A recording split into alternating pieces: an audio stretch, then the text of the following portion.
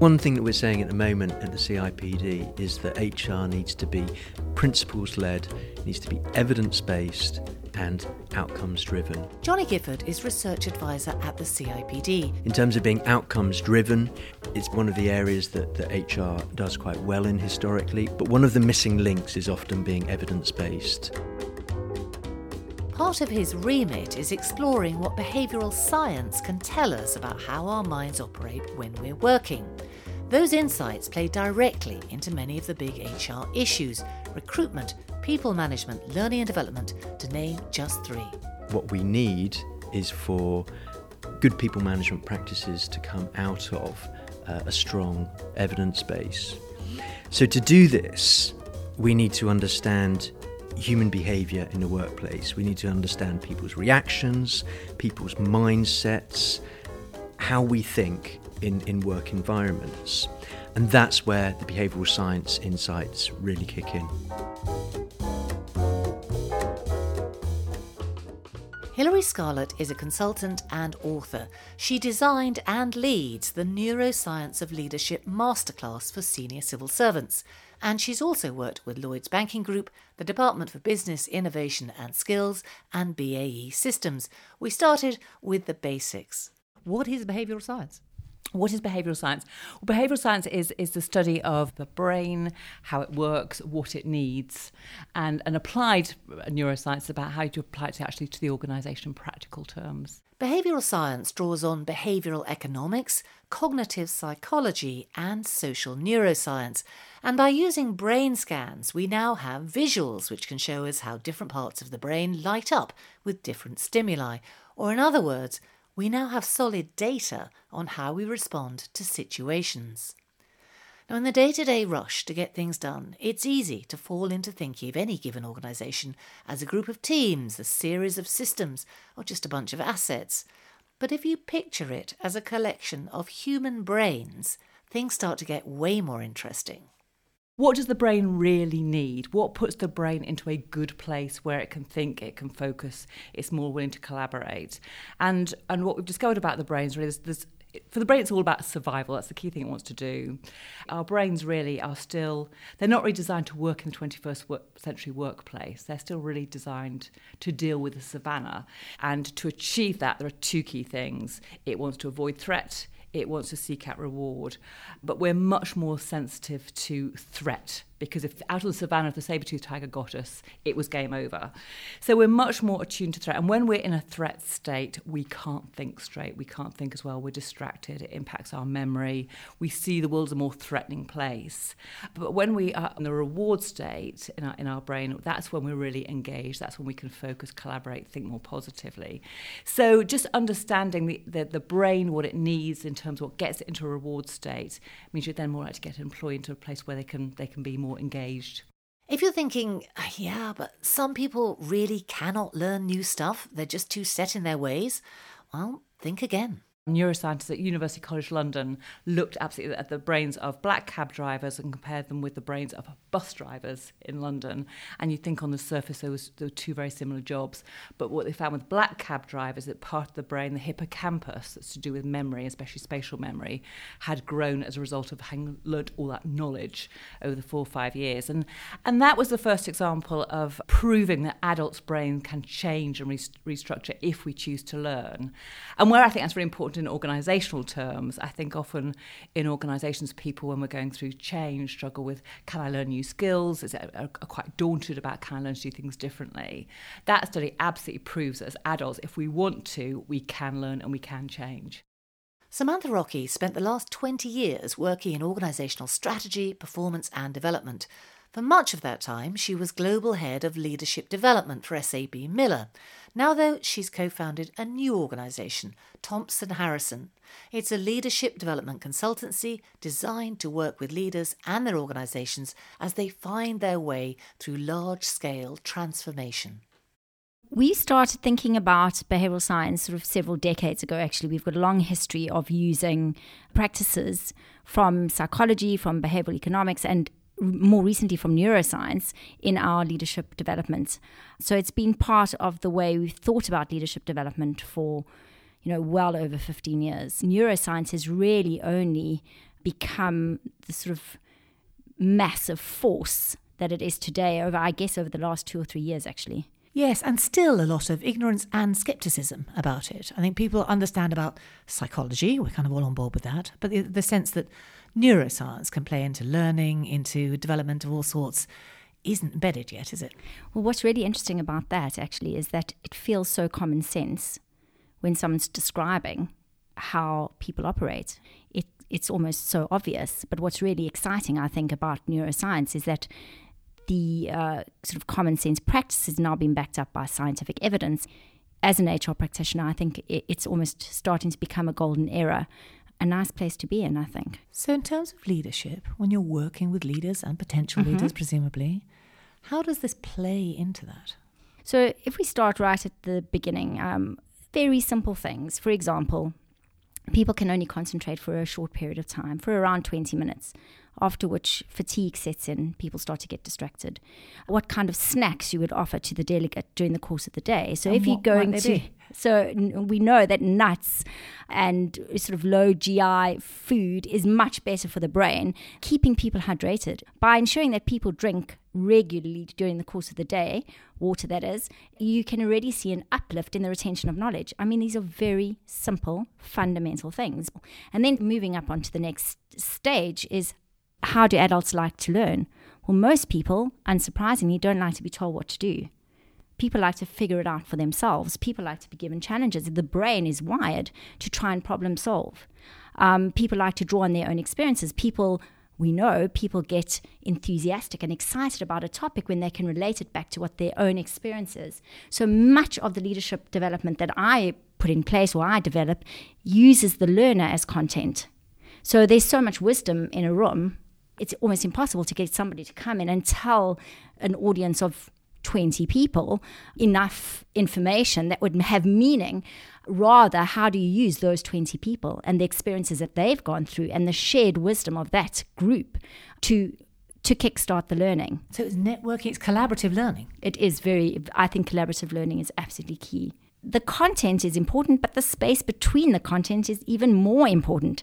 Because there's a temptation, isn't there, particularly with senior people, to pack out a schedule with content. And you're saying, no, step back. I think that is one of the greatest dangers. And as soon as you build in space, people have described it as the kind of grey bits in between. And that's really where you get the magic happening. So as an HR, how do you help employees to get into this up for learning, ready to achieve state? Things like having a sense of control makes a big difference to the brain. Choice it makes a big difference to the brain. Some control. So things like making sure people do feel that they are learning and growing, because learning and growing puts people into a better place. Having a sense of purpose is very important to the brain as well. So feeling that what I'm doing is meaningful and useful is important. And I think one of the areas we've hugely underestimated is our need for social connection, for relationships. Belonging. That I think we get it in our personal lives, but somehow we expect people to walk in the office door and be terribly professional and not have quite that same need for relationships, for belonging, as you say. But actually all the science shows is absolutely fundamental to us, and that because we're mammals, that we wouldn't make it through our first months and years of life if there weren't somebody there looking after us. And that carries on through life and even in the workplace. Is somebody on my side? Is somebody interested in me? Because if they are, my brain's in a good place. If they're not, my brain's in a threat state and can't focus. Being in that receive and learn and move forward mode, the thing you've just described, I mean, that must play into the social and collaborative learning that we hear so much about now, this sense that you can learn because you're feeling part of the group and you feel that you belong. Yes, yeah. And indeed, it's really important to feel part of the group. And there's some fantastic research done by a psychologist called Baumeister, who looks at the impact on our ability to learn, to make decisions, to think, if we don't feel we're part of the group, if we feel we're socially rejected. And it has a quite dramatic effect on us. And I think every leader, every manager, and every organisation needs to realize how important this is to the brain, that if we don't feel we belong to the group, that then we can't collaborate and learn in the same way. I wonder how many meetings take place across the country every day. Too many, probably. But Hilary has a straightforward idea to get more out of all that time spent around a meeting room table. just getting people at the beginning of a meeting or a session to talk about something they feel good about, to talk about something they feel proud about. Because the very fact of talking about something I feel proud about activates the reward network in my brain, which puts my brain into a better place. So it's about how you're framing conversations, how you're framing meetings. Yes. There's also a lot about personal emotional regulation, that emotions are contagious. So if the leader is feeling stressed or anxious, so quickly the team will start to feel stressed and anxious as well. So for a lot of leaders, I think some of the insights have been how they learn to manage their own emotions is important. And one of the things that neuroscience teaches is actually suppressing an emotion is not a good thing to do. If you're feeling really angry and think I'm going to go into a meeting and pretend I'm fine, actually people pick it up through behaviour, and actually we sweat out stress hormones through our skin. So people pick it up in different ways. Almost in the room. Absolutely. Yeah. All the macro political and economic uncertainty we're experiencing right now is worth keeping in mind when you picture your co-workers under that imaginary brain scanner.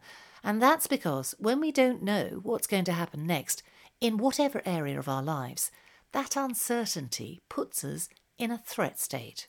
Absolutely. And uncertainty is a very difficult thing for the brain to deal with. Our brains goes back to survival. They want information, they want certainty, because if they've got information and certainty, they can predict, they can better protect us, they feel. So our brains don't like uncertainty. And I've seen that in organisations. There was one bank I was working with. I was asked to work with the leaders in one part of a bank, which was going to be closed down within 18 months. But interesting, in that part of the bank, when I was working with those leaders, in terms of engagement surveys, it did better than the main bank, and in terms of performance, they did better than the main bank. It's because they said, okay, because we know in 18 months' time we will be out of a job, we will be out of here, so we can get on and make a plan.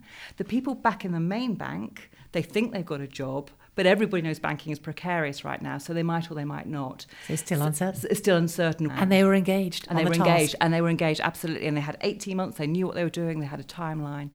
It used to be musculoskeletal problems that kept people off work. These days, as we all know, it's mostly stress. But stress isn't a well-defined term, and nor are its effects. So when it comes to our working lives, a degree of stress can be very useful. Here's Samantha again. You're only ever going to get the point if people feel anxious, stressed, nervous. Those are good. Really? That we want people to feel in that state. Do you? Because I would have thought that would put them in a kind of fight or flight mode where they're not taking in data, they're just thinking about what do I need to do now? Well, that's why the learning container is so important. So you have to create the safety, but then you have to put the edge in. So how would you apply that? I'm thinking people listening to this thinking, how do I do this to my people without transgressing legally?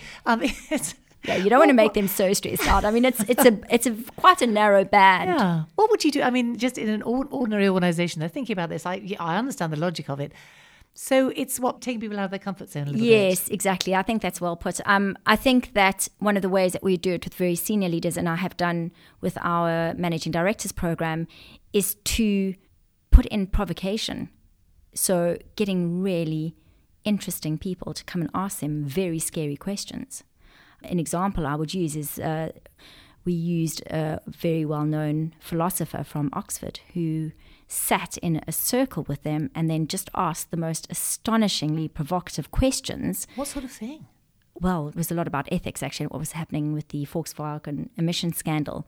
So she was sort of asking them challenging questions like, if you'd been CEO of VW, would you have done it if you thought you could have got away with it? Exactly. That sort of thing. That was exactly the right kind of question she would have asked, yeah. So they're all slightly on the edge of their seat, even exactly. though it's a training session. So I think this idea that learning and development needs to be a kind of safe and comfortable place in which people, sit around in groups.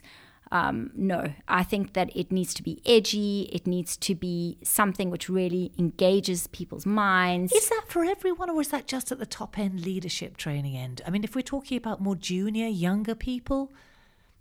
We ran a graduate program, and actually our graduates were thoroughly enjoying the challenge. You made them uncomfortable too? Yeah, of course. I mean, it's more just on their mettle. Yeah. So feeling a little bit uncomfortable in a learning situation can be good, but strung out and running on empty, not so good when it comes to taking in new information or new ideas.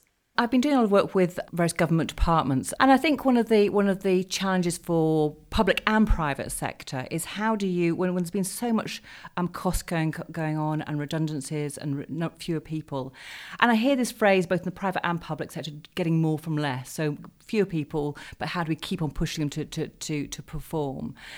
But there's a limit to how much you can do that, because what the behavioural science shows is yes, we all need to be stretched, we need to be challenged, but there is a tipping point. There's a sort of sweet spot at which we're challenged. But if we're challenged too much, if we have too many deadlines, too many pressures, actually what the science shows is the prefrontal cortex, the bit of the brain where we do our thinking and planning, actually starts to close down.